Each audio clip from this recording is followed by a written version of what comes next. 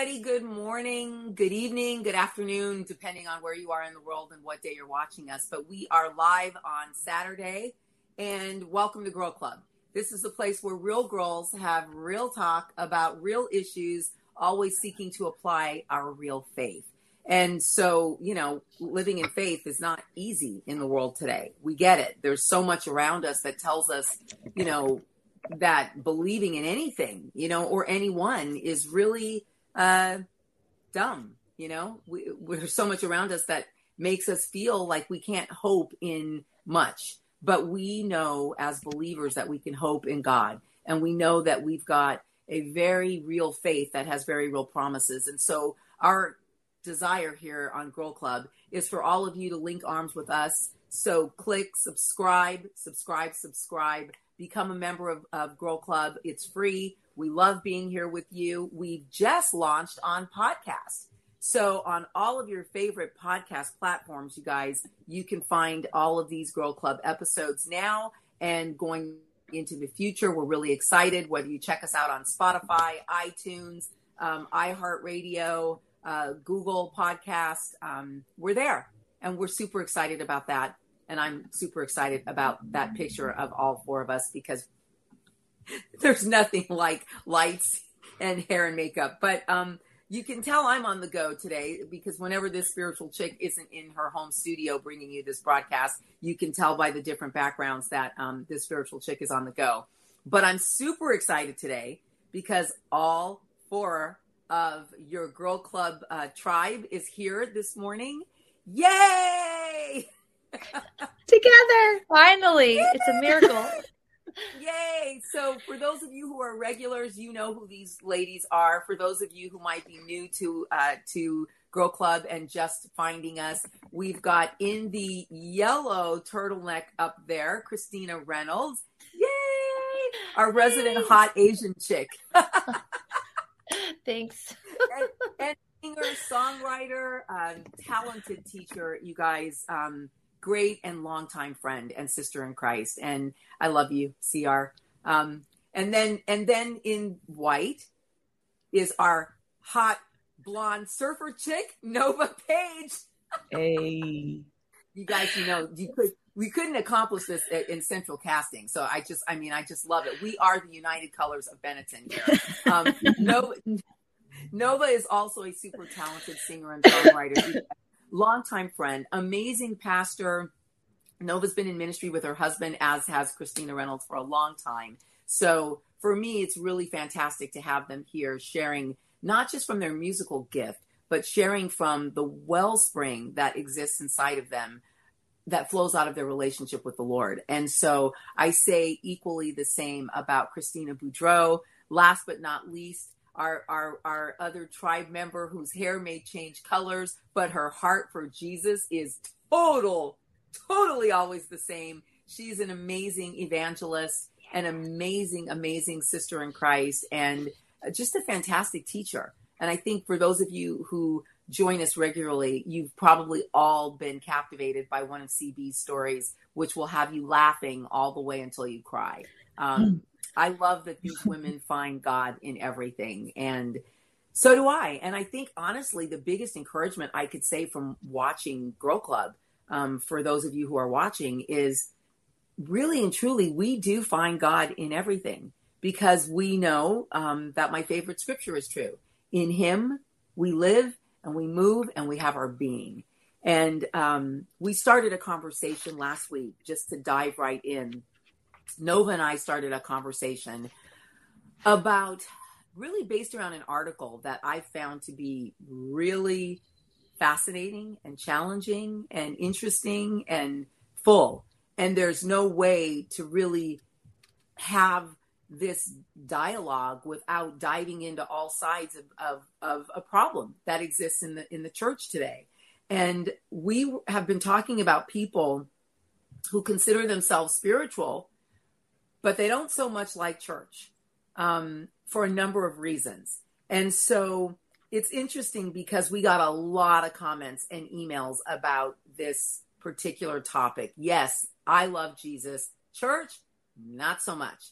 And I was really surprised at how many people had so many things to say. And I just kind of wanted to kick you guys off before we dive into this conversation with one of the comments that I know the three of you found interesting, which came in from a regular, from Heather. And it said, yes, amen. So many teachings are false. So I don't trust church leaders. I prefer to listen to your ministry and to read his word. And I got to tell you, Heather, the first thing that made us feel is like the weight of the responsibility that we have to be sowing into you and everyone correctly. And I think leaders or anybody with a platform should feel the weight of the responsibility of sowing correctly into people. Because even Jesus said, you know, like, many of you should not become teachers because we're going to be held to a higher standard of care. So you guys, like, I think this comment right here basically says to us, we are being held to a higher standard of care. But I also felt very sad about this because church and church leaders should be the first place that you can go with anything and find people that are going to love you, people that you can trust to walk through things with you, people that are not going to judge you, but they are going to speak the truth to you. But speaking the truth in love is really different than just pounding you, you know, about something you may be struggling with. So I am so curious to get you guys' kind of initial comments. I got you. So I don't know, dude, I'm just going to dive in. I was just like, bro. So I know me and Christina and Nova, I know all of us talk about just like experiences that all of us have had with church. And I think that when I went through what I went through in Montana, which was the close of a global abuse ministry, like of a ministry that was global, that went, that closed because of a global abuse scandal. Like, it was just crazy. It does take time to learn how to trust church leaders again. And I remember when everything happened, I was back home at my parents' house, and I was going to Calvary Golden Springs and going to their young adults group with my good friend Wade. He teaches, and it was small and it was intimate. And that was all that I honestly could handle at that time, was just going to a young adults group. And just all I needed and all I wanted was a simple teaching, was a simple worship, teaching of the word, and then just prayer. That's all I could handle. And when I did that, I think God just used that small study to get me like back in church. I think, Cynthia, we could hear you though. Can you hear us? Cynthia? Sorry, guys, I can't hear anything. I'm just, can you guys hear me? Yeah. I'm struggling with audio, so just a second. Hello?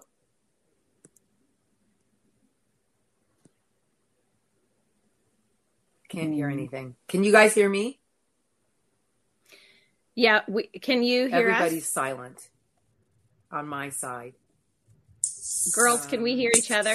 Christina Reynolds. Sorry, guys, we're having some technical difficulties here in that I can't hear.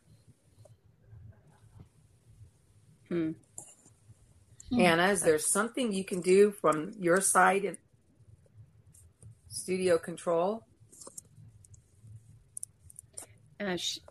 Yeah. I know she's looking at the chat. I'm going to leave and rejoin. Okay. That might be the smartest thing for me. Hang on. We miss you already, Cynthia. Where'd you go? Technical difficulties. Yeah, I know she's logging back on, but just to like piggyback Boudreaux on just something that came to my mind when you were saying that is, you know, in any broken relationship, and you've probably heard me say this a million times, that it takes time, because trust grows over time. It's never immediate.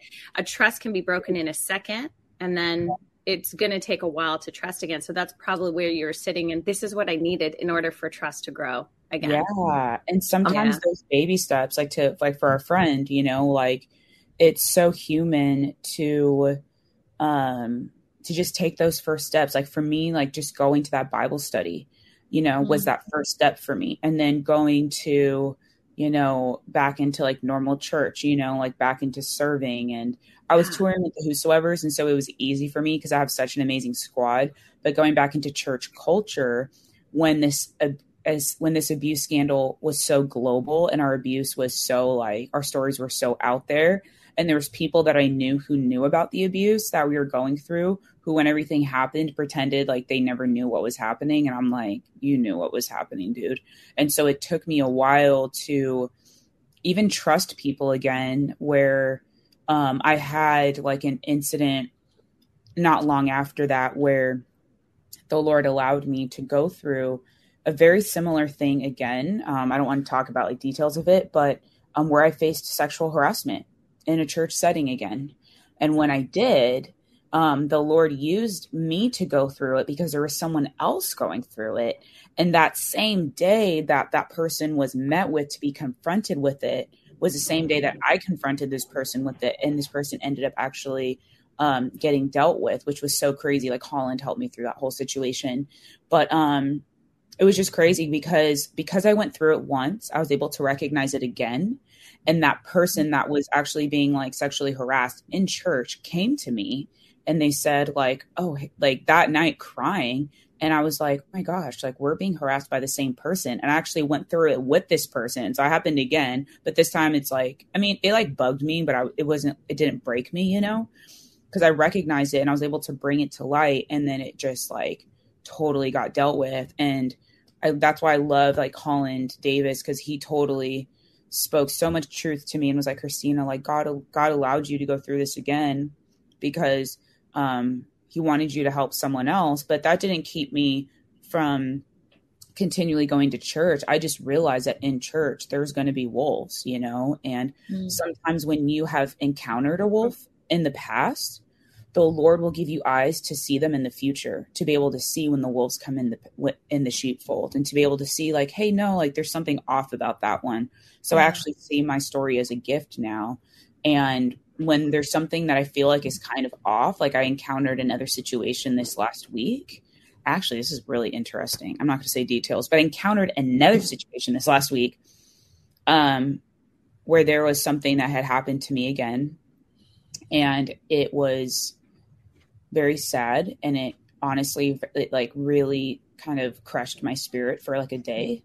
But the Lord used it to bring to light a situation that needed to be addressed within the body and within this specific dynamic. And to be honest with you, I was thankful that the Lord allowed me to go through it because I was able to handle it, but it needed to be addressed. And so, and on the other side of it, I'm like, Lord, thank you. And I think the Lord's going to continually allow me to maybe be, I don't want to say the guinea pig, but sometimes like when, like I've realized that sheep have teeth, and when the Lord allows me to kind of go through it, because what had happened in this situation this last week is that many people witnessed this scenario, like a lot of people. And they were like, of all people, why would you do this to Christina? And it brought such a hard hand of reprimandation from the shepherds that they were just like, no. But the thing is that this individual was also hurting other people as well. But because they witnessed this person doing it to me, they were just like, oh my gosh, like this is literally what's been happening underneath our noses and we didn't realize it. And so yeah. But just to kind of jump, I think what's super important about your experiences with, with the ministry in Canada and even right up until recently is you still always go back and get involved in church. And I think like when we look at this topic, we have to remember the overriding thing is what Roger said to me. He goes, he said, church is super flawed because people are super flawed. He said, but remember, the church is the bride of Christ, and Jesus Christ loves the bride. Yeah. And he died for his bride, and he's coming back for his bride. Yeah. And so that's like that kind of overarching thought really like blows my mind, because I know that, statistically, a lot of people, really are trying to figure out church, for themselves. I know, I have kind of a a pullback on, I feel like I sort of have a gifting to, of discernment and then word of knowledge, so God will often drop things in my spirit about people, that I'm dealing with. And so a lot of times I walk into situations with leaders or what have you, and, I start getting overwhelmed with a lot of stuff that I see in them, not good stuff, bad stuff even, and so that can very easily make you kind of pull back and go into protect mode and, okay, I don't want to get involved here. But then are we depriving the people, the other members in the body, because we're removing our experience, we're removing our life from the church situation? And I mean, that's clearly, not a great thing, right? Because I wish that you went to my church, Christina and Nova. You know what I mean? Like, I know what you contribute to the atmosphere. So it's kind of like, this is a big one, I think, for us to try to dissect. And I'm not sure if you kind of hit on this, when I was in audio hell, but, I had to kind of log out and log back in. But I know one of the things I wanted Christina Reynolds to touch on was something that we were talking about before. And you said, I don't want to be entertained. Well, I just spent part of last week at NRB, which is the big National Religious Broadcasters Conference, and all the big religious, media outlets and networks and shows and all the conservative podcasts and shows. Everyone is there represented.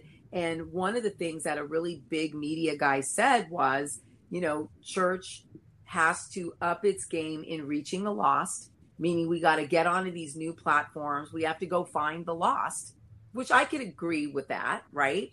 Which is why you can now find Girl Club on TikTok and coming soon to Rumble. But, okay. But one of the other things he said, which the church, Pastor Alan Jackson, Dr. Michael Youssef, Eric Metaxas, big names in the kingdom, they all really didn't seem to agree with. One of the things that this media guy said was, you've got to up your entertainment game. And whether you like it or not, there is an aspect of having good music, having good entertainment in church. And I know I'm definitely waiting to hear from you. I'm cringing right now. Right. It's hard. Right. So share.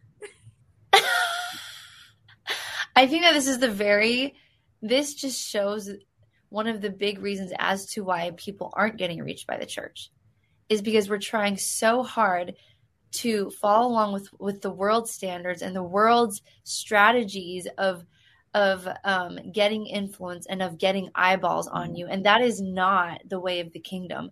Like, to me, I'm like, I want something to live for. I want something to die for. I want something that I have to give everything for. That's what makes it precious and worthy. And to pawn it off as like some cheap little 5-second thrill is just so below the worth of Jesus that it actually pisses me off. And right now I'm going through my own issue with like being at church, because I don't want to be entertained. Like, I've been actually really drawn to Christian orthodoxy because of the beauty of just the preservation of the ancient faith, of the simplicity of the gospel, the simplicity and beauty and holiness of Jesus. And if you go to an Orthodox church, prepare to either fall asleep or work really hard to enter into communion, because they'll say, you're not going to be here. If you're going to be here, you're not going to be entertained. It's going to be hard. It's work. It's work to like enter, and it's work to humble yourself and like realize and cling to mercy, going, I'm just happy to be here, that I've even been invited into communion. And I think that's why with where I'm at right now, I will not walk into another church where there's smoke machines and everything goes dark and the worship leaders at the front of this stage, like, Jesus, but everyone's looking at you. Like, I think there's just been this like shift where like Jesus is not the center anymore. It's about how many people can we get in? Well, you shouldn't wear that shirt. You should wear this shirt. Your hair doesn't look good. I've heard of churches that people come into and they're like, I'll never go there again because I don't look like a model, or like I don't fit in. And it's just, sorry. I this is just where I'm at right now. I feel like I'm like what I have an issue with is just the expression of Western Christian culture. And it's disgusting me because it's about show. It's about ego. I'm sorry. I'm being a little bit too intense. Okay. It's not. No, you're not. What it comes off as is building man's empire. And we're not meant to build man's empire. We're meant to further the kingdom of God. Yeah. You know what I'm saying? Say it louder for the people in the back. But and the other thing with being relevant, I do think, yes, learn technology. If you want to even just like if you want to be able to survive in the world, that's great. I think it's great to learn algorithm, this and that. But if that is what we're hinging on to get the gospel to people, how about just being a good neighbor? How about just like when you go to Walmart or Nordstrom or wherever, that you're kind, you smile? Do you not know that as Christians, we should be radiating the life of Christ? That in itself to me is evangelism. That in itself to me is a witness as being an ambassador of Christ on the earth.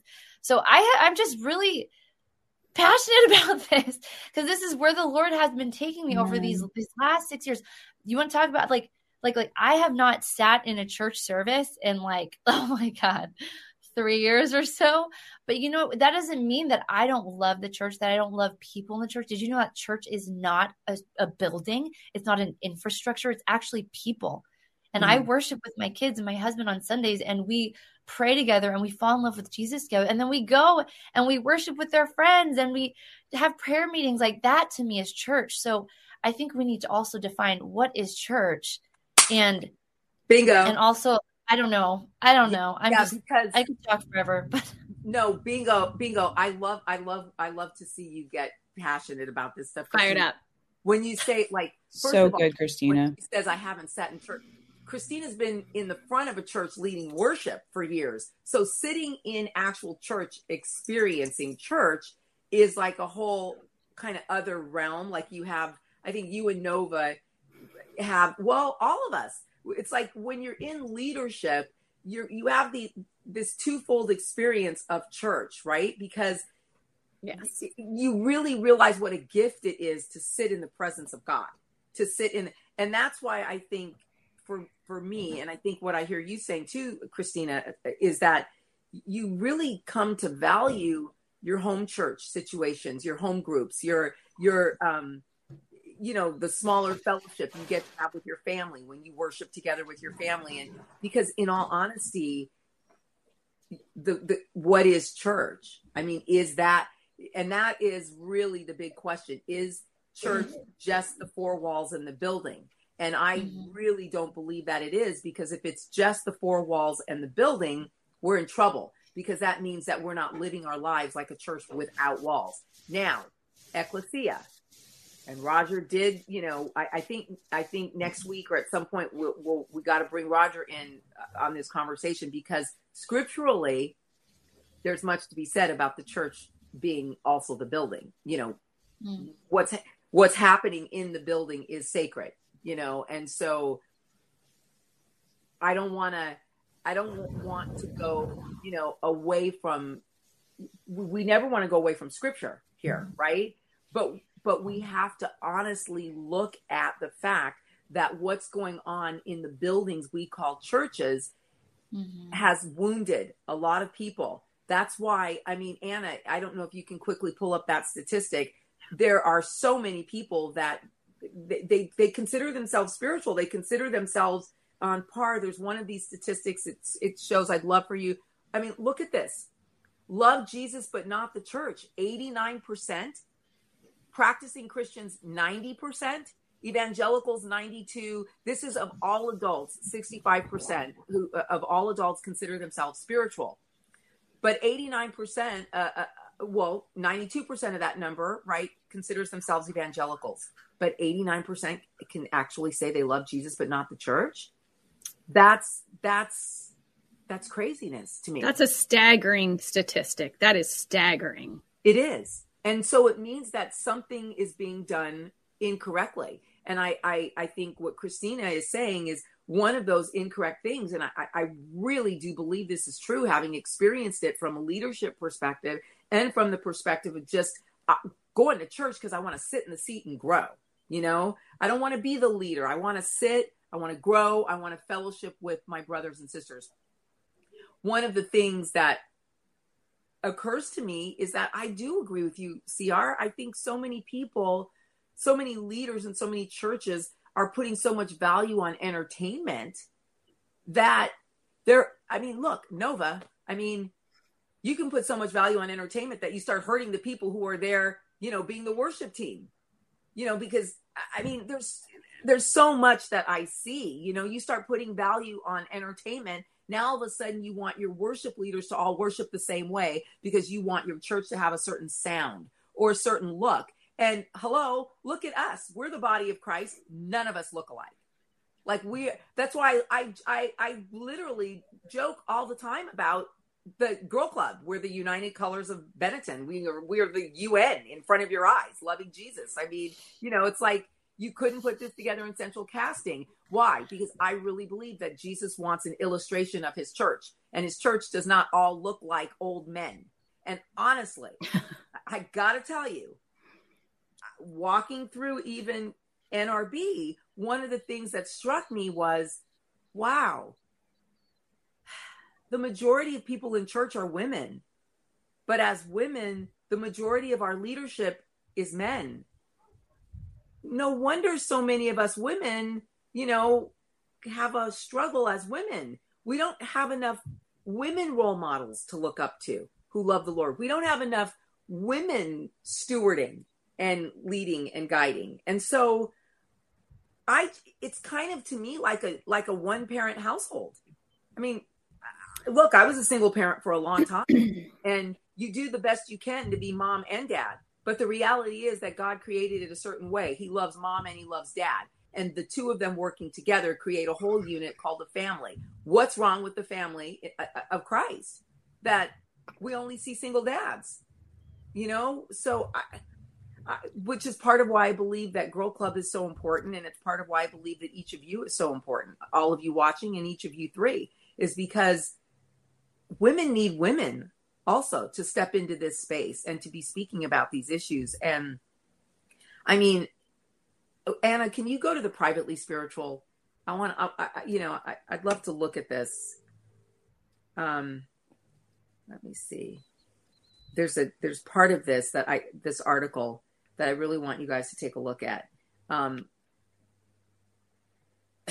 it's of this number of people that we're looking at. I got to read this to you. Due to their enduring religious affiliation and overtly religious faith, this group that we're talking about, who love Jesus but not so much the church, falls outside of the characterization of spiritual but not religious folks. The topic, and this will be something more we'll talk about in coming weeks, but one thing they do share is a sense of spirituality. Slightly fewer than 9 in 10 identify as spiritual, on par with practicing Christians and far exceeding the national average. But unlike practicing Christians and evangelicals, this spirituality is deeply personal, even private, with many people preferring to keep spiritual matters to themselves. Only 2 in 5 say they talk with their friends about spiritual matters often, which is less than half as much as practicing Christians and almost 4 times less than evangelicals. Can you put the graph back up there?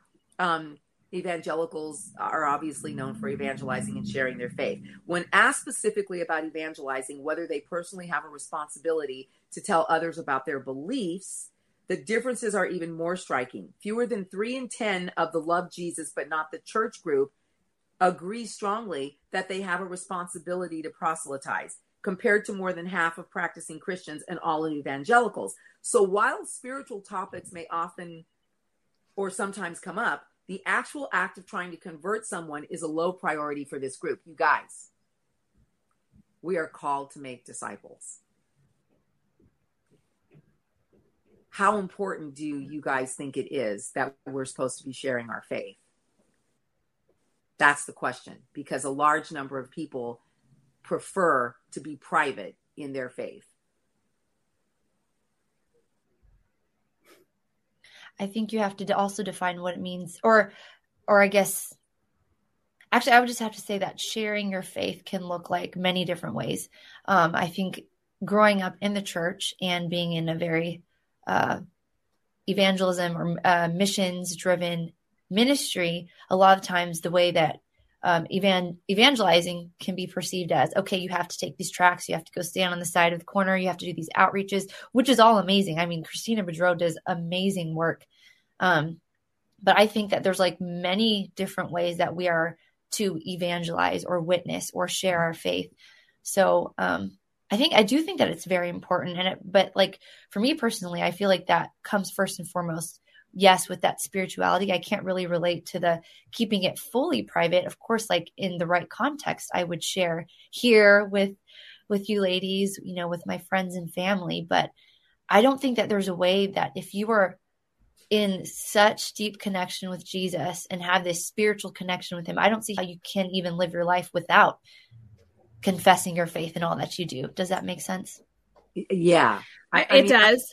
Yeah, I'm always ready to share the gospel. You know what I mean? And yeah, I think, you know, honestly, when I wake up in the morning, most mornings I try to remember to ask God to allow me to partner with him today, and use me as a vessel. And I really feel like, man, on the days that he hears that prayer, and when I pray that prayer, he usually makes it a day that he hears that prayer. Okay, so there's a direct correlation between my heart to want him to use me as a vessel and him using me. Because I think he searches the whole world and all he wants is people that will allow him to use them as a vessel. So there's nothing that makes me feel better than to have that moment where I've been able, you know, in the middle of moving, I had a kid come to the house to pick up something for a friend of mine, young 20-year-old, 21-year-old kid who's working for a friend of mine in entertainment, working for Alan, Christina, you know, Savory. And so he sends his kid over, and this kid, you know, kind of gave me one of these, like, you know, it's so nice to meet you. I'm a truth seeker. I'm on a journey. And I was like, immediately the Holy Spirit was like, there's a lot of New Age-ism that's around this kid. And the second the Holy Spirit started speaking to me about it, of course I knew that's because God wanted him. So the next thing I know, I basically stop my moving, turn everything over to my husband for what literally became until the next day, because the kid ended up so enthralled with Jesus in me and through me that I had him spend the night because he got sleepy. So I put him in a guest bedroom, had him spend the night. We fed him. We loved on him. We sent him home with a stack of books and Bible scripture and everything else. And I was like, oh my God, I just literally just paid these guys, I don't know how much money to be here, and couldn't do anything all day. But I was so excited because when I looked at this kid and I said, do you know that my prayer this morning was that God would use me as a vessel to share him with someone? In you walk. I knew immediately that it was you. And he left there on fire for Christ again and in love with Jesus and wanting to explore who Jesus was. And I know that each of you has that heart. I know. Like, but those things have to be authentic, right? Like, I don't think we can walk around and force those things, you know, like, I think I just listen and look for the leading of the Holy Spirit to do those things. And, I don't know, that was just sort of how I process it. I think when I'm tuned in, you know, in all honesty, yeah, I mean, I do believe that being privately spiritual is in some way not owning what God wants us to own, because Jesus said, if you acknowledge me before men, I will acknowledge you before my Father in heaven. I want to be acknowledged right now today, all day before my Father in heaven, because I got needs. I got you know what I mean? I'm like, okay, don't forget about this, Jesus. Don't forget about that, you know? Yeah, Cynthia, as I'm listening to you, I think what I'm hearing you say, because not that I want to reiterate, but I'm really trying to listen to what you said and how I feel about my own story in sharing Jesus. And I think what I heard you say is to be available, be honest, and be bold with your own story, because Christ has done the work in your life. And so to share it is the biggest gift ever. So I agree with you. Sometimes there are spaces where you're sitting on the corner and you're just looking for people. But I think I want to share Jesus and like to everyone, but I think what I look for is it and how I actually am gifted to do it. And I think we have to look how God he places us and he gives us the gifts and he gives us the personality. And I naturally can empathize with people's story. And if I can find when I'm talking to somebody, and this is just about sharing the gospel, when I see the chink in their armor and just seeing that thing going on in them and they're wrestling, to go, God, you know what? I remember when you did this, and to be able to share the gospel from that framework so that they go, yeah, you're not just like telling me accept Jesus or you're going to hell. Yeah. It's like, it's really being able to discern people's story because they want to find their story. They want to find God in their story. And so I'm I guess a big proponent of being available, being honest, and being bold and being and relate to people, not so that I can look like a cool Christian, but because I want the heart of Jesus to like be alive in me and share the gospel in a really like true and authentic way. And, so for me, I'm like, I would probably consider myself in some ways, I am, like Christina Reynolds, we've been on platform, and yet there's a privacy to our life too, right? Like, there is a, just, oh man, I'm tired, Lord. But my life is an open book, my story regarding my walk with Jesus. And I don't want that to be private. I want people to know him from my story. So I don't know if that answers the question. The other thing I did want to say, and I don't mean to go back, but something stuck out to me, Boudreaux, when you alluded to God wanting you to go through what you went through, it sparked something in me. Because I do not believe that God wanted you to go through that. I don't. But he knew you probably would because of humanity. And so he gave you the grace for it. I will say that. But I do not believe he wanted you to go through that. I don't think that's the kind of God that we have. And so anyone listening who's going through like major trauma and pain, I don't believe that God wanted you to go through that. And I apologize for being so passionate about that, but because I know my father and I really don't think he's like, this will show him, this will teach him. No, he knows that hard things will happen and it hurts him. Yeah. And it hurts him that you're hurting. So I just wanted to make sure we came back to that and rephrase that. And I don't mean to go all the way back to the beginning of our conversation, but I felt it was so important to say that he doesn't want you to go through that. He just knows that we live in the world where you likely might, and we can ask him for the grace to get through those hard things. But I just, and I wanted to say too, there are, just to give some hope, you guys, I went to a Wesleyan Holiness clergy conference. And now this is a group of women who are leaders and pastors all over the country. And to be honest with you, to sit in a room full of leaders and pastors was so empowering. We think it doesn't exist, but it has. And there are many women who have paved the way for women to be pastors and leaders. And I want to acknowledge that actually is happening. People just aren't maybe aware of that. And one of the most, talking about being entertained and not entertained, I was not entertained at that conference. I'm going to tell you that. I wasn't entertained. I've heard more wow worship. But here's what I got. They really love the scripture. They love the word of God. They seek the truth. One of the most powerful things I experienced was, and I'll tell you the reason why I'm sharing this, because I had my own experience with this, but they ended a night and they did this call and response, and it was very liturgical. And some might say, boring and not entertaining.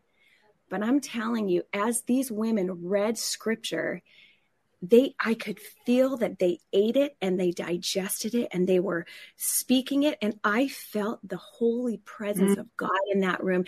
And so it was like a call and response, and it was so meaningful. And we ended the night unlike any other conference I've ever been to, where it's like, whoa, let's cheerlead. It was quiet. And they said, we're just going to leave the room in quiet. And we just left the room, hundreds of women, just out of the softness. There was softness, there was beauty, there was just reverence. And I think what I've experienced is the lack of reverence within the church. And somebody who just goes. It was so powerful. And here's why I share it. Because recently I was invited to lead worship at an event. And my heart is that I would set a table that people might have a meal with Jesus, that what I bring is not them trying to worship me, but they would worship the one true and living God and really experience his presence and his goodness and his love. And when I ended that night, I ended it almost like that. It was like, okay, let's settle into his presence. Just know like he's with you. And I can tend to just desire to bring the calm because we live in such a noisy world where we're so entertained. And I decided in my spirit I would do this. Well, then I had the pastor and his wife, and God bless them. They are so awesome. But they came in, they're like, we need to sing that one where we just declare. And it's like they just threw up all over the sweet, like soft presence of God. And I'm not shaming what they did. What I'm saying is it's a missed opportunity in the church to allow people to soak in God's presence. Because I love churches that really believe in spiritual transformation and giving people the nuggets of like, there's such beauty in solitude, in silence, in secrecy with the Lord. And so I think we are just like, just speak lots of words and say the right phrases and people will be excited. And we never get them to the point where they're really contemplating the word and the truth of God's word and allowing it to sink in and make the 18-inch drop from the head to the heart, where it's not just like flashing, stuff, and it's actually transforming power. Because we tell people just modify your behavior and then you're going to be a good Christian. But true transformation is not modified behavior. Do, and then cut out. And it's a long, you know what it is? It is a long walk with God. Amen. It is a long. Come on, Nova. Yep. So that's what I have to say. And so well put. Yeah. Be still and know that I am God. And stillness is not found in entertainment. You know what I mean? Entertainment is about filling every moment of the space. And I love, in some way, it makes me think there's just a lack of humility that we think that we are so important that our behavior and our actions and our filling of the space is needed, when it's really in the stillness that I always actually am transformed. That's when I hear God. It's in the stillness. And, it's so powerful what you're saying, because what I hear you saying, and I heard it a few minutes ago when Christina Reynolds was talking and sharing, and now Nova, and I know CB gets this. What I'm hearing you saying has a lot to do with a story, that of a woman I met in Malibu years ago. And we were sitting talking about our experiences in our faith. And she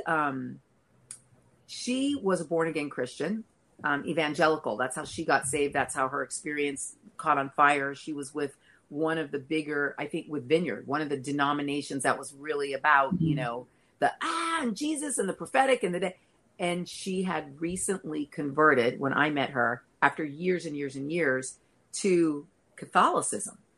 And I was like, whoa. And she goes, now, before you tell me, hold on, don't be deceived by idols and doctrine and blah, blah, blah. She goes, has nothing to do with that.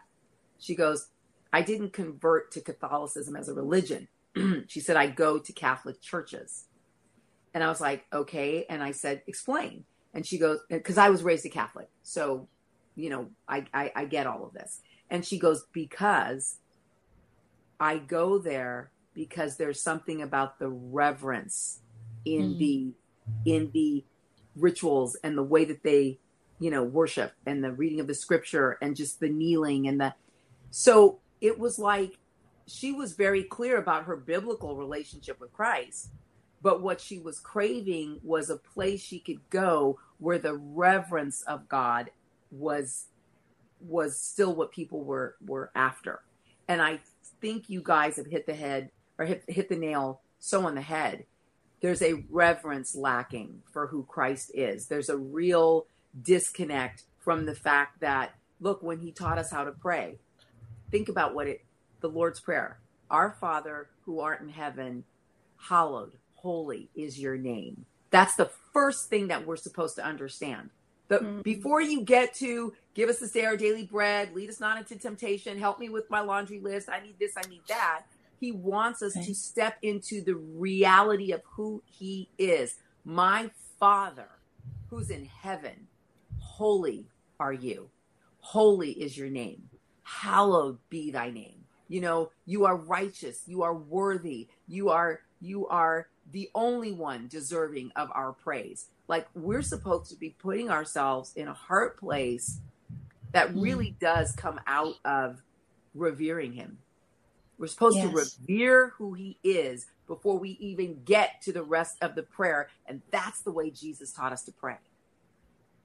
Right.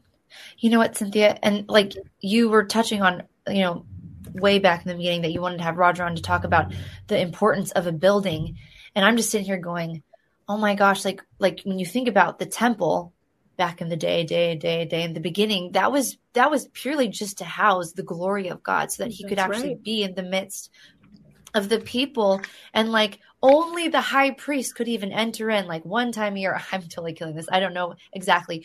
And then there were priests who served within that temple. It wasn't even an option for the normal people to come in and be a part of that, and I'm just thinking of like now of just the importance of a building, of housing the glory of God, like, and thinking just in my mind, processing what that even means to enter into his presence and why we're even there all together now that he's made a way for us all to be together, to enter into his presence together, the manifest glory of God. Yes, he lives within us, but there is something about that sacredness that, coming near to the one that is so transcendent and beyond ourselves, which is why I think, unfortunately, and there's so much genuineness and sincerity in a lot of the expressions right now. But when you think of God in terms of his holiness and his glory and his total transcendence, and then us drawing near, it makes what we do now feel almost like a mockery of that. And I'm not like, I don't want to speak against all that, because of course there's always genuine and pure hearts. I love that we can just show up in our jeans and our t-shirts and our flip-flops and know that he loves us. That's great. But I think there is a part of us as human beings who are fully spiritual, who are longing to be struck with the fear of the Lord, to be in awe of his wonder and of his glory. And because we've watered him down so much to just like, pay my bills, God, he'll do it. But he's so much more than that. Like you said, like in the beginning of the prayers, hallowed be your name. Holy is your name. I think, and that's why I'm like, oh my gosh, like I'm sitting here going, I've been drawn to like to Christian orthodoxy for that main thing. I'm like, wow, the reverence. I feel like there's a demand on my life for holiness, but in such a beautiful, clean, non-judgmental, legalistic way. Like, I feel like the standard is higher for me, but I'm only entering because of your mercy. And it's just like this whole swirl of like feelings and ideas that like I'm not getting in a normal westernized church institution. Yeah. So I think you really, both of you just hit on that. Yeah. The sacredness, the reverence, the holiness. Yeah. The sacred. The sacred. Yeah. And I got to tell you, one of the things that I so love about the church family that I have in South Africa is that at least the ministries that I've always been a part of, which is CRC and Rhema, there is a really beautiful focus on the altar call, on saving souls. That everything else is like, look, everything else that you do is really unimportant. It's that you penetrate through so that people will give their life to Christ and that we can disciple them. And I think that part of the reverence of God that has been lost in the Western church is also the reason why a lot of big churches, a lot of these big movements, especially the ones impacting the youth, you know, I mean, I was blown away going to their churches going, I can't come back here. You know, first of all, I mean, I have a hard time sitting underneath someone who's a child, you know, who's been lifted up, you know, and is like young in the sense of young spiritually, young in life experience, all of that. That's my own thing, you know, but they weren't doing altar calls. I mean, they're not doing altar calls. They're not trying to get people to come up and repent and repent. And I say it first. They're not, because we're supposed to repent. Repentance is a part of being saved. And so they're not trying to get people to come up and publicly, you know, make that repentance, give your life to Christ, step out, you know, come into this church family. And I honestly think that a lot of the goal of why we go to church, it has been replaced with, let's entertain better. Let's make people feel good. Let's let them leave here, rah, rah, rah, sis, boom, bah, didn't we do it? Ha, ha, ha. You know, it's like a bunch of cheerleaders as opposed to, okay, come in and sit down for an hour. Let's really reflect on God and who he is and what he's done in your life and what you're doing wrong in your life that you need to surrender. What are your areas of struggle? Like when I sit quietly with God, with whatever I'm struggling with or going through, stuff changes. Okay? Stuff changes, you know? And I, you know, when I think about just this people who want to keep their faith private, you know, I don't know what kind of a faith it is if you want to keep your faith private. Because if you're reading the Bible, we are called to make disciples. So that means there's an element of being ready to open up our mouth about our faith. And I just think that all these things really work together to make people feel that way. Do you know what I mean, you guys? Like, yes. But Cynthia, you know what? Honestly, what I've sometimes seen the church do, and I don't want to say every church, what I've sometimes seen the church do is say, just bring your friends here and then they'll get saved. And then we don't teach anybody what discipleship looks like. We tell them discipleship looks like just bring your friend and they'll get saved at the altar and they're good to go. They're solid. They're going to go to heaven. And I think that's, you know, we haven't even taught like what coming down to the altar, the sacredness of even coming down to the altar. So we haven't like taught that. We're just like, you're in the club, you're going to heaven. And we haven't taught the sacredness of like getting up and going and saying, God, my life, I'm surrendering to you. And then walking people through what they've just done and what that means. And then taking them through discipleship and like setting them up with mentors and like, so I think that it is really important to have altar call, but it's important to teach people what that really means and how to move forward from that first repentant place. Right. I mean, you guys, I grew up in a pastor's home. Like I'm a pastor's kid. I went to so many like really like cool worship conferences and this and that and felt the Lord and went up to the altar and gave my life to the Lord. It never resulted in anything because no one ever told me what to do afterwards. I was just like, cool. I felt something. Maybe I'll do this thing with no follow-up. So like, I totally feel, you know, I feel like someone could get saved over and over and over again. Sure. But we're not undermining that. Yeah. Right. Yeah. Christine, I think we're saying the same thing. We're not undermining. I think, and I agree with you, Cynthia, there are churches that never give people an opportunity. And then there are people that give people opportunity, but never help them grow. So like finding like, what is it? What are we missing? And why is it that people go, man, I love Jesus, but not church so much. And like there's a gap. There's maybe not one gap. There's all these gaps. Right. And I'm not sure if we can solve it in one girl club. That's for sure. But it's worth talking about. It is worth talking about. Yeah, no. And that's why, I mean, I read this article and I was just blown away. And I know that it'll be, that we'll have to have another conversation about it or two, because honestly, I think everything about our faith really kind of hinges on taking this issue apart, you guys, because, I don't even know that we have fully answered yet in this session what church is.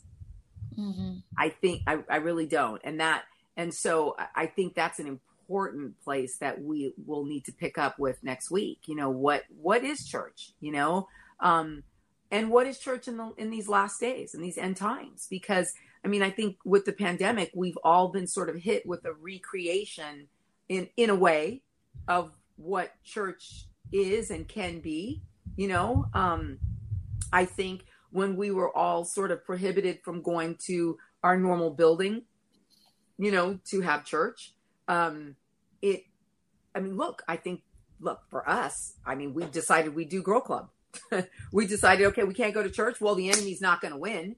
We're just going to, we're going to get together. We're going to do Grow Club. We're going to have some fellowship, and we're going to teach, and we're going to share, and we're going to be iron sharpening iron, And so I think that's pretty amazing, because in a sense, we sort of decided to form our own version of church, really. But now as we're sort of transitioning back into maybe some normalcy around the world with being able to go back to the buildings, how are we dealing with all of this? And I would love to know all of your thoughts for those of you who watch, who are watching now and who will watch throughout the week. What is church to you? Send us your comments ahead of next week. We'd love to know, what do you think it is? And what is it in reality for you? What are you doing? A lot of people talk about small groups and how much they love their small groups. And I think small groups are fantastic, but of course they're only as good as the leader, right? We're kind of back to the same place, So, right. Are we putting a lot on church when really we need to be focusing a lot on why people are so broken? Because broken people end up leading churches. Broken people end up with platforms. And so how do we love the church and love leaders and acknowledge that they're not perfect? I think a lot of times I think that people make rock stars out of their pastors and leaders. Yes, they do. And it's wrong, because they're just imperfect people. Right. Just like do not make a rock star out of me. I say that all the time, please, because I want to be equal with you. I want to be right here on the same ground, so that if I fall, I just trip and stumble and you catch me. If I'm up here and I fall, I might be falling from like the top of a roof of a 3-story building, hit the ground, bump my head, and never recover again. Broken down body. Right.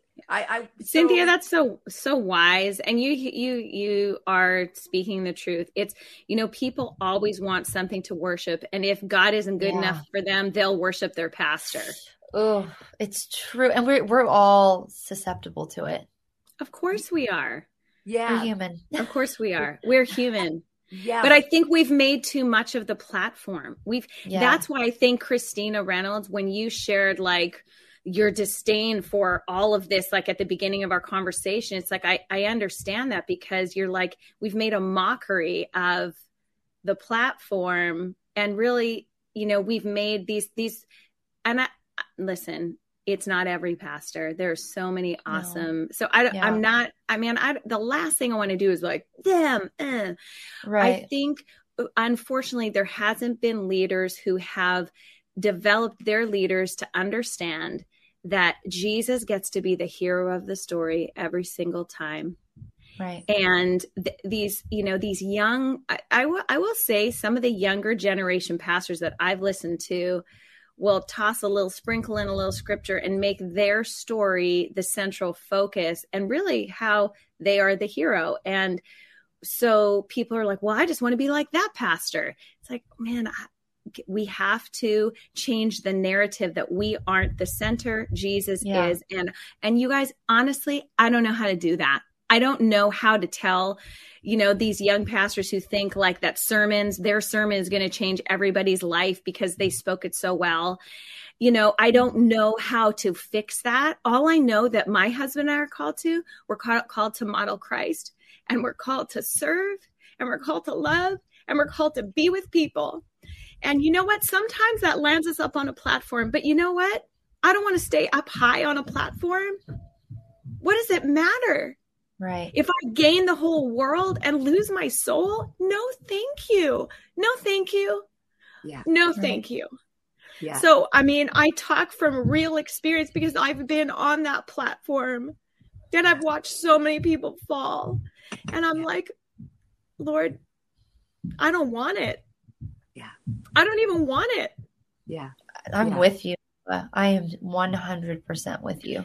Yeah. And yet sometimes God calls me to be up there and I'm like, it's hard because I honestly, you guys, there are times that I'm like, I don't want to come here. I sit on Girl Club, right? And we're talking and then I don't have to be. God calls me to be on certain platforms and there are bright lights and and listen, I love the expression of worship. So I love rejoicing and jumping and I love that. But the truth is, it is all for the glory of God. And if I take that glory, do not take the glory.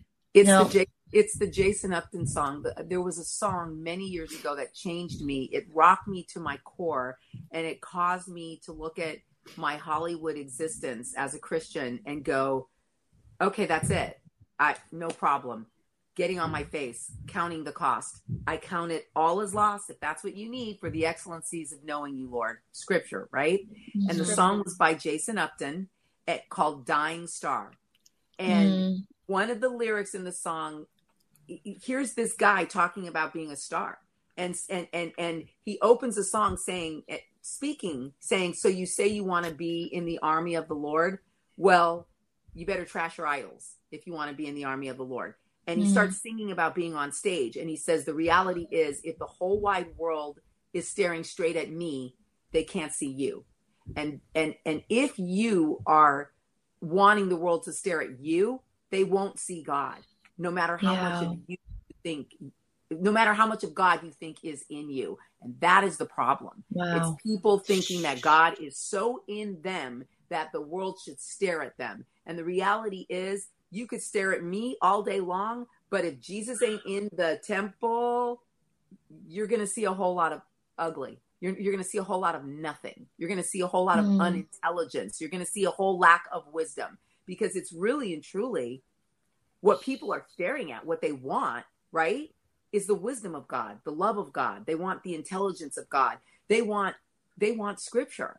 That's why I always say, like, if you don't know what to say, just get up and read scripture and get out of the way.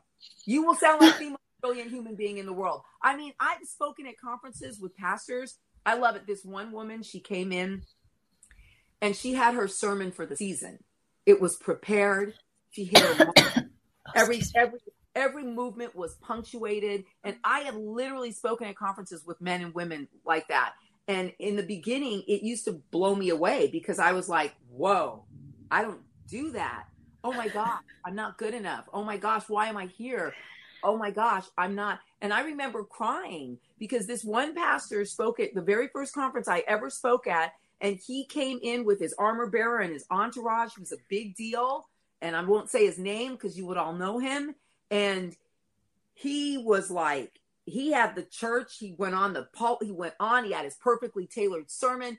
And when he had everybody at the high, they're screaming and yelling and running to the platform and throwing money and I was literally sitting there. I was terrified. I was bawling my eyes out. And I looked at Roger. Roger was literally holding me. No one would have paid attention because there were 5,000 people in the church and everybody was in a frenzy. And Roger goes, what is wrong? And I said, I can't do that. I don't do that. I said, I don't understand. Did they bring me here for that? I've never done this before. If they brought me here for that, I'm about to embarrass myself in front of everyone here and make a mockery of my God and my faith. And Roger said, You were brought here to do what you do. Yes. Do not be discouraged. Do not get sidetracked. And so when I went up and I did my thing and we had a big forgiveness call and everything, and I felt the Lord's presence, it was blessed, blah, blah, blah. But I have to tell you, that same pastor within 3 months was all over every tabloid, cheating on his wife, broke up a whole huge church, a whole lot of drama, fighting in the yard, nasty, like it was ugly. And what I realized is that in the last days, there will be perilous times where men will be lovers of themselves. They will project a form of godliness, but reject the real power of God.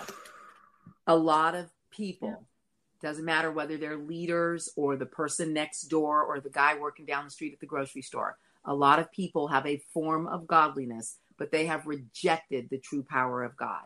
And the true power of God is about the word of God living in you and through you, being able to impact other people everywhere you go, and having a willingness to proclaim the gospel of peace. It's all scripture, and I remember the pastor who brought me over for that very first conference that I ever spoke at said to me at the end of the conference weekend, I want to bring you back and I want you to speak. I want you to do all the main services. I want you to do the Bible college. I want you to do this. And I looked at him and I go, huh? And I said, Pastor Ray, I don't even know how to make an altar call yet. And he goes, that's okay. You didn't know how to preach a week ago. He said, but here's the thing. He goes, it's authentic with you. You're in the church till 1 o'clock in the morning praying for people after the conference when all those other people, they've gone home. They collect their check or their honorary. Gig. Preach. It's just a gig. And that's when I really learned some things, because he said to me, he goes, there's all these trends in the body of Christ. There's the prophetic trend. There's the word of knowledge trend. There's the guys who do this, the guys who do that. He said, I'm 70 something years old. I've been alive to see all the streams that have been trending. He said, and all the streams end up in a swamp. He said, the only stream that never ends up in a swamp is the word of God. He said, you stay in the Bible and you keep preaching and teaching the word of God according to the Bible, and you will never end up in a stream. You will create an ocean. That's why for me, I started looking at all these different churches and they're strong in this and strong in that. I don't want to be strong in something. I want to be rooted in the gospel of Jesus Christ, because we can't go wrong. If we keep seeking to come back to the word of God, how do we go wrong? Wow. Cynthia, I'm just like, I don't really have any words after that. And it is, again, I think I'm hearing you. It's like, you're not against these pastors, that you're just like, can we let's just get on our face before the Lord? Can we be like, can we really do this according to his word, not according to the agenda of, I don't know, like being somebody? Yeah. Right. Because when you want to be somebody, man, you will fall and experience being nobody, because you have to. Because you fall into comparison, you fall into all those things. It's like, and it always goes back. It's so funny because it always goes back to what you share, your whole testimony about living out in the identity of the sonship, daughtership of like, you are the beloved. And when we don't live out of that place, and it's really easy to get misaligned with the truth of the gospel. It really just is. And I'm really thankful. I'm thankful that you keep it real, Cynthia. There's not like a fake bone in your body. I'm so thankful for that. It's like really awesome to be a part of a conversation where I know you're not like trying to pretend that you're like something that you're not. And it has been water for my soul personally, because I've seen a lot and witnessed a lot. And I honestly, sometimes I just walk away feeling so bad about myself from other conversations. And like, I like really like, it's just happened. And that's that's probably partially my own thing, but I feel really grateful to have, real talk and with you. But you guys are the same. You're exactly the same. I mean, I think if you're watching Girl Club, you're exactly the same. There's a reason why water seeks its own level. There's a reason why people become tribe, and I think I just both Christinas I know had to get off and do things. So, but I just, as we close, I just think it's really important though to recognize that, we gotta grapple with this thing about why we love Jesus so much, but the church is a really painful place for a lot of people and has been a painful place even for us at times, in our journey. And we have to wrestle this one down, and we got to pin this one. And, it's a worthy conversation because we are the church. We are the bride of Christ, and Jesus loves his bride. He loves his church. So we want to be part of the solution, not part of the problem. And, man, I don't know that there's any more to say this week, Yeah. So as you guys go through your week, we just, we want to thank you. We want to thank you for taking time to hang with us. And, I'm looking at some of the comments that came in today. We all take our references from what is visible. What we know of Ukraine is what we see on TV, even if it's part true. Similarly, much of Christianity is read by what famous pastors and churches do or don't do. So when they make errors, it would be so good if only they'd say, I'm sorry. Yeah. And that's, whoop, there it is. Because that's the thing. That's why when you don't try to put yourself on a pedestal and entertain and be everything to everyone, if you make a mistake, it's easy to look at your peers, at the peer group you've created, and say, oof, yeah, I was off on that. I'm sorry. But when you seek to be everything to everyone, and you seek to be on a pedestal, and you seek to be up above and elevated and exalted, you are going to fall, and the fall is going to be further. And I mean, I think about the arrogance in which some pastors who have fallen this year expressed toward me, when I said to them, hey, I mean, why are you blocking out your Instagram page in support of BLM? If you want to support Black lives and Black lives really matter to you, try putting a Black woman on your pulpit sometimes, or a Black man. Because your church doesn't all look like you, and the only Black people you ever celebrate are famous NBA players or singers.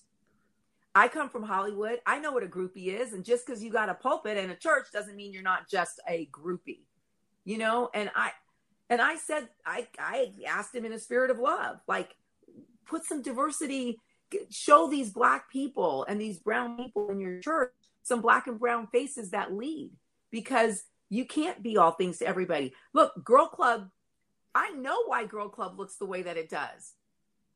Nova, you sometimes will echo something I said, or I'll echo something Christina Boudreau said, or Christina Reynolds said, or Christina Reynolds will echo something you said. But because it comes out of a different vessel, it may reach some different people. And at the end of the day, the body of Christ is the united colors of Benetton, guys. We don't all look alike. We don't all think alike. We don't all have the same issues. What we all have is the same God. So we're the same color, really, in his eyes. But the outward appearance of us, I think the diversity of us is so amazing. God created this incredible palette of people in his kingdom. And it's so beautiful. And if we would just celebrate each other and lift each other up and promote each other, man, the world would be a different place, And Cynthia, I know we're trying to close, but I just got this super crazy visual of Jesus on the cross. And I was like, I had the visual of the people standing here, and then he's actually up. He's actually lifted up, and people are looking up at him. And when in that, I'm imagining being in that moment, and where he was put high and lifted up was at his death. Like there's something there. If you like there, the visual to me just gives me chills, because I'm like, when I imagine Jesus walking around, he was with people, he was washing feet, and in his most torturous moment where he was lifted up, it was because he was dying. I was like, whoa, Lord, like star. And Cynthia, when you said that, do you know my name Nova means it's like it's a you know, people go, oh, supernova, superstar. And when I really looked into my name, a nova is a dying star. That is what my name is. And everybody told me, you know, you need to be a star. You need to be blah, blah, blah. And everything in me, it just always rubbed me the wrong way. And I realized my most authentic and beautiful self is when I am dying to myself. Yeah. And it's no longer I that live, but Christ who lives within me. And it is like, thank you, Lord, for the revelation, because I would have been eaten up, chewed up, spit out had I thought I was really something. It is no longer I who live, but Christ who lives in me. Thank you, Lord. Thank you, Lord. Totally. You know, it's yeah. How is he not, you know, worth being revered, you know, and how have the four walls called the church, you know, the ecclesia, become such a difficult, you know, awful, horrible place for so many people to want to step inside of. I mean, that breaks my heart, you know, because the only way, and I say this, and I mean this with everything in me, the only way you will have true freedom, peace, and joy is to truly get to know Jesus Christ, to truly read. I don't just mean read your Bible. You got to read it cover to cover, old to new, and then go back and study it and dive into it and ask questions about it. I see so many people running off, doing their own things, calling authenticity something that looks like nothing, looks like nothing that resembles identity in Christ, true identity. God created you. How do you not read the owner's manual for your life? How do you not read the owner's? It's like me, you know, every time I buy a new iPhone. I mean, I know how to text and email and do certain things, but I never really read the whole thing to know how to do everything that my phone does. And so I usually wait for the kids, and the kids will come along. No, Mom, you can do this too. You can do that too. Well, yeah, okay. Get yourself some friends who can teach you all about what God can do for you, and listen to them and test it. But honestly, if you just read your owner's manual, you'll know everything you need to know. And then you'll be able to go to church with a real understanding that no matter who's on that pulpit, you'll be clear about why you're there. And that's, I think, what we're committing ourselves to doing right now, is trying to get clear about why we're here. Why are we the church? What is the church? What does church gathering look like for us today? You know? Because it is no longer you who live, but Christ who lives in you. And hopefully that brings about the same response that it just did for Nova and I. Because, man, that is a really deep statement to me. It's really deep. You know, really deep. I have changed everything about my life for the gospel. Everything. And to see people make a mockery of it, you know, or to have these big churches with thousands of people and lead them wrong or incorrectly. And, you know, who am I to say what's wrong or incorrect? I'm nobody, but I can read the Bible. And when it don't look like the Bible, it's wrong. It's incorrect. And I'm going to call you, I'm going to come at it that way. Because truly, it's like, it's not me making those judgments. I want to know what God says. So anyway. Good talk. Yeah. Good talk. talk. Yeah. Good talk. Love you, Cynthia. Well, I love you too, Nova. Thank you. And thank you for just thank you. Thank you for being so real. All of you guys, man. I mean, thank you for being fearless. You're fearless. You guys, you get on here, Nova, and you're just fearless. You're courageous. And I'm grateful. Yeah. I love being here with all of you. Yeah. Amen. Amen. Ladies, we got to go. I want to sit here in his presence. I guess I definitely feel his presence, and I would encourage you, even after we close today, to just sit for 5 minutes in his presence and let his spirit continue to minister to your spirit. He's got things that he wants for you, and from you and through you. And I will be praying this week that each and every one of you will become everything. Lord, let them become everything you want them to be. Let them achieve everything you want them to achieve. Let them say, do, live, and experience everything that is your highest for each and every one within the sound of my voice, and us too, in Jesus' name. Thanks for watching Girl Club, you guys. Write us, like us, subscribe. I think you've gotten all of our social media stuff out there. Please look for us on TikTok and Rumble. And we love you guys. And we're just trying to expand to keep reaching the lost wherever they might be, and acknowledging that certainly on TikTok, you got a whole generation of 13-year-olds who don't know much about Jesus, because this is the most unchurched generation in the history of the church. Come on, you guys. We got to do something about that. We have to look at ourselves for that. We have to look at the church, and understand why. Why is that? Why is that? Because we want to make a difference. I'm not interested in much except impact. God let Girl Club make an impact. So I ask you to share, and to help increase the numbers of people that get impacted here each and every week. And check us out on podcast, So we love you guys. And we will be back next week. Same bat time, same bat channel on Saturday. And then soon we'll be moving to Monday mornings live. But for next week, you can catch us again on Saturday. All right? Bye, everybody. Bye, No.